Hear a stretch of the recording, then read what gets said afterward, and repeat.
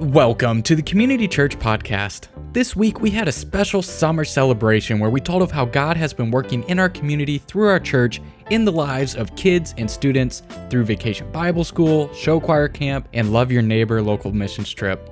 This week, Pastor of Student Ministries Joseph Furno talked about the sweet love of Jesus from Psalm 66, verses 16 through 20. I won't spoil it, but if you happen to have a pineapple around, you should go grab it. Thanks for joining us, and without further ado, here's Pastor Joseph. If you're anything like I would be, at this point you're probably starting to get a little bit curious about these pineapples that are up here and the pineapple that's out at the coffee bar and this kind of ridiculously bright yellow pineapple shirt that I'm wearing and the pineapple shirts that our students are wearing and all of that. And so I want to kind of tell you what these pineapples are all about and why it is that our students are calling this Sunday Pineapple Sunday. And it all goes back to Wildside, which was kind of at the start of our summer as a student ministry. It was back in June, and oh man, it was just an incredible experience. And what happened at Wildside was, of course, all of the fun and exciting and insane and crazy middle school camp stuff. I mean, there was color wars and there was swimming in the lake and fishing and costume nights and space themes and just like high energy all day, every day, glow parties, all that great stuff. We had an absolute blast. But more importantly, we spent the week talking about the sweet love of Jesus Christ. And our speaker, his name was Ben, and he was a fellow youth pastor. And he's a wonderful guy. He's a little bit quirky, and he has this analogy that he uses with his students all the time. And he brought it to Wildside that week in June. And the analogy really centers completely around pineapples. Ben is obsessed with pineapples, and he uses them to talk about God's love with his students and as a reminder to share God's love. And so we talked about God's sweet love for us all throughout the week, and we talked about it in a few different ways. First, we talked about how we can experience God's love. We talked about reasons we can trust God's love for us. We talked about the obstacles that get in the way of us communicating God's love. And then we talked about ways to share God's love. And at the center of every message, in addition to Scripture, was this analogy of pineapples. Pineapples representing that sweet love of Jesus. And so this is how this worked out. First off, you have the pineapple. And the real exciting part of a pineapple is the fruit on the inside. It is sweet. It is delicious. It's bright yellow and colorful and exciting. And that pineapple fruit represents Jesus' sweet love for each of us, because God's love is sweet. And I think that is a phenomenal reminder, because sometimes for us as believers, God's love for us and his work of love for us on the cross can become something that we take for granted. We understand and realize that Jesus loves us, that God loves us, and that Jesus died for us, but it becomes almost mundane when we hear it over and over and over again. And if you've grown up a Christian, maybe that's where you are, is that God loves you factually, but you've forgotten how sweet that is. How sweet and beautiful and miraculous it is that God has love for you, and that God sent his son to die on the cross for you, and that he rose from the dead. That is sweet. That is beautiful. That is joyous. And that is what the fruit of the pineapple represents. And then Ben would tell you that this leafy kind of top part of the pineapple, that is God's addition of celebration to the pineapple. That when God created pineapple, he thought it was so sweet that he just had to add a little bit of celebration there right on top. And so this top part of the pineapple represents celebration and celebrating God's love for us, which is so valuable and so important. We don't just experience God's love for us, but we celebrate it. We make a big deal about it. We experience the joy and celebration that we can have when we experience God's love. And so there's the love of Jesus, there's the celebration on top, and then of course there's this outer, prickly, kind of hard shell that you have to get through. And if you've eaten a pineapple like this, you know that this outer shell, that can be kind of a lot to deal with. It's not a particularly easy fruit to get to if you're doing it yourself.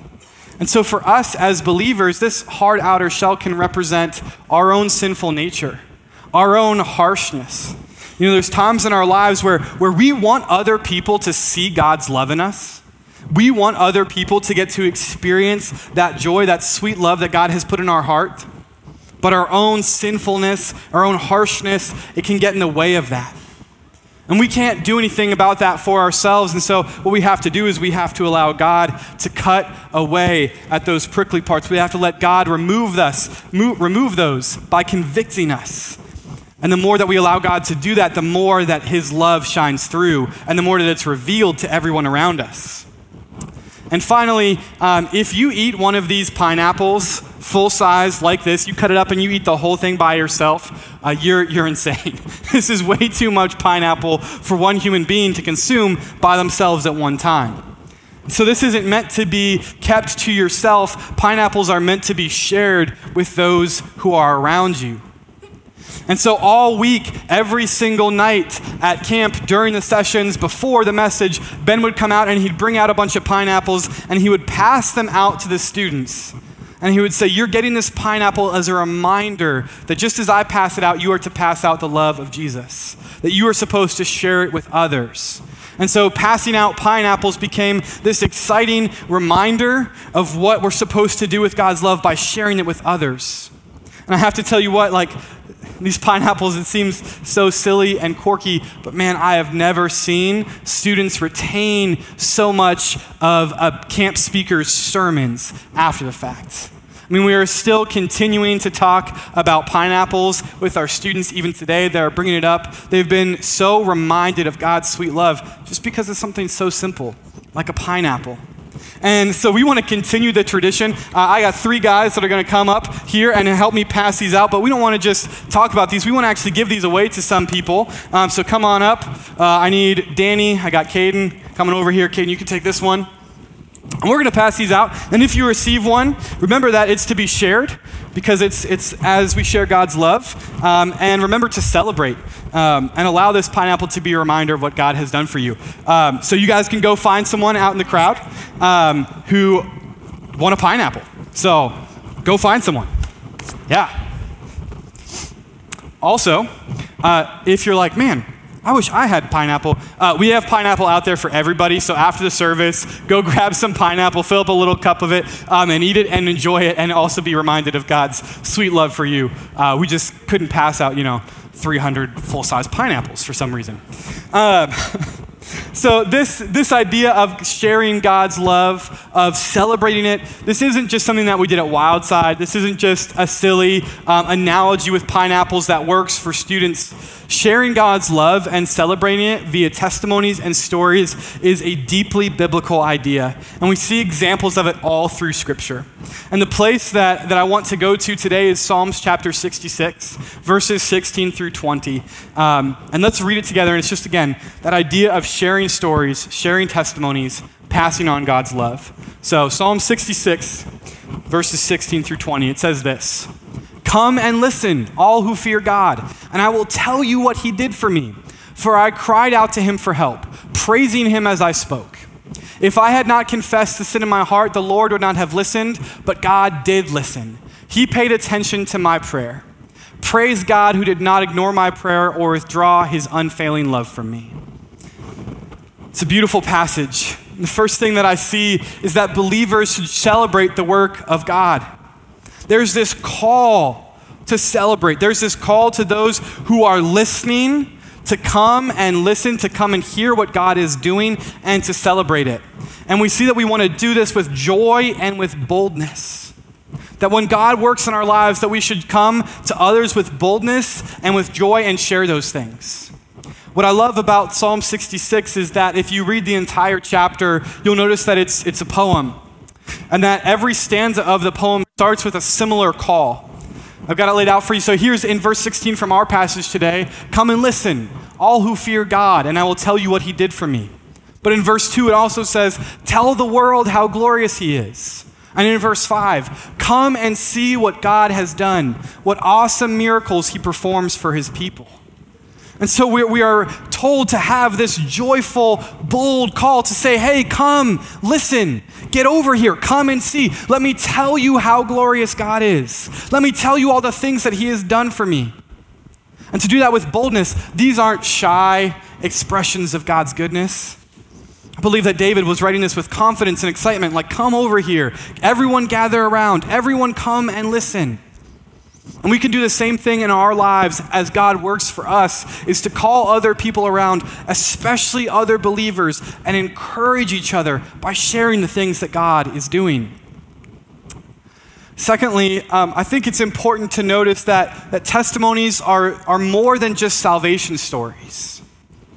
I think sometimes for us as believers, when we think about testimonies, we kind of think of, okay, how did I get saved? How did I come to know Jesus? And that's what a testimony is, and that's kind of where it stops. And that's all we think about when we think about sharing a testimony of Jesus. When we think about sharing God's testimony. And if someone was going to come on stage and share a testimony, we would expect that it would probably be about how God saved them. But testimonies are, of course, they're more than this. David didn't understand the gospel in its fullness. He's writing here in Psalms in the Old Testament before it's been fully revealed. So he's not speaking of his literal salvation in the way that we would share a testimony. He's speaking of how God has saved him in specific circumstances. And I think that there's three specific ways that I really notice in my life of sharing testimonies of what God is doing. And the first is how he saved me, how he transformed me. The second are the things that he's done in my life since that time. And there are so many things that I can look back on in the past in my life, whether it's a powerful experience at a missions trip or a specific moment with family where I can say, man, this thing that God did for me in that season was amazing. And I want to continue to tell that story. And that's part of what David is doing here. And then we can share stories of God's present working, what God is literally doing for us in our lives in the here and the now. And even those stories that haven't been fully realized yet. And that's really a lot of what we're doing today is we're sharing testimonies and stories of what God has literally just been doing. And a lot of it is salvation stories, but a lot of it is, man, I heard from God. Like I felt so distant from him and now I'm close to him. We all have those stories. It can be simple things. You know, maybe you've been praying for something. God answered that prayer. In whatever way he chose, but he answered it and it was clear. So we can come to each other and we can say, God answered prayer. God showed up. He responded. That's part of what David is saying here is I was praying. I was crying out to God and he heard my prayer. And how beautiful would it be is whenever we gathered, we came together and we shared the ways that God was answering prayer. That'd be awesome. Another simple way to share a testimony of God's present working is, maybe you were really struggling. Maybe you were having a rough week and another believer came alongside you and encouraged you and edified you. Helped pick you up. Helped you get through that valley. And that's a story of God's working. And that story has value to be shared. Maybe it's even, I was struggling to pay the bills. Gas prices are so expensive, and so I couldn't put gas in my tank, but then God showed up, and he provided. And the only explanation I have for being able to provide for my family was that he took care of it. That's a story of God's present working that should be shared with both unbelievers and believers alike. So there are lots of different ways to share testimonies. And then I think another wonderful part of this that we see here in David's story in Psalm 66 is that these stories get passed down through generations. These stories are passed down from one generation to the next and to the next. I want you to notice that even in the midst of his testimony in Psalm 66, that David calls back to the Red Sea. He says he made a dry path through the Red Sea, and his people went across on foot, and there we rejoiced with him. David wasn't there for this. David was not alive for the moment that the Israelites crossed the Red Sea. For that moment when the Egyptians were storming them on one side, and on the other was this massive sea that they could not cross. And through Moses, God parted it so that they could walk across and defeated their oppressors, brought them to safety, and eventually, after 40 years of wandering, the promised land. David didn't get to experience that firsthand. The reason that he's writing about it now, the reason that he knows about this story of God's miracle is because that story was passed down from generation to generation to generation to where it was finally told to him, and he is telling it again here in Psalms. We should be passing down our stories through generations. We should be sharing the things that God has done personally for us with the next generation.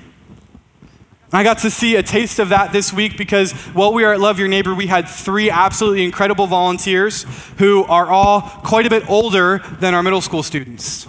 I don't know exactly how old they are, and if I did, I wouldn't reveal that to you, but they are much older than our middle schoolers. And that's Fran Mikan and Steve and Wanda Voris. And these guys loved spending the week with them.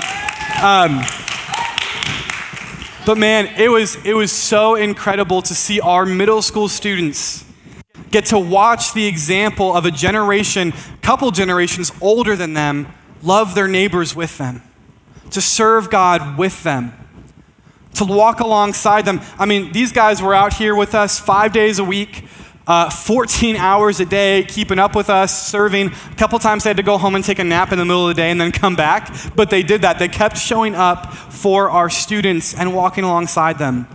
And it was a highlight of my week to see them sharing their testimonies, sharing what they've learned on their journey with Christ with our young students, and to see how that was passed down through the generations. So as we experience God's goodness, as we experience his sweet love for us, and we see him show up in our lives, we need to pass that on through the generations. How cool would it be as if your great-great-grandchildren know your story and how God used you because it was passed on? It would be incredible. Finally, in continuation, I want to note that these stories lead us to worship. That when we stop and we recognize what God is doing, when we look for the ways that he is working, it leads us to worship. David says this, he says, I cried out to him for help. I was praising him even as I spoke. And so what David is doing is even in this valley, even in this moment of struggle, he is recalling moments like the Red Sea. He's recalling these moments where God showed up for him. And so even as he is struggling, even as he is crying out yet again for God's help, he is praising him at the same time. Because the remembering of those stories of what God has done is pushing him to worship God, is encouraging him to celebrate.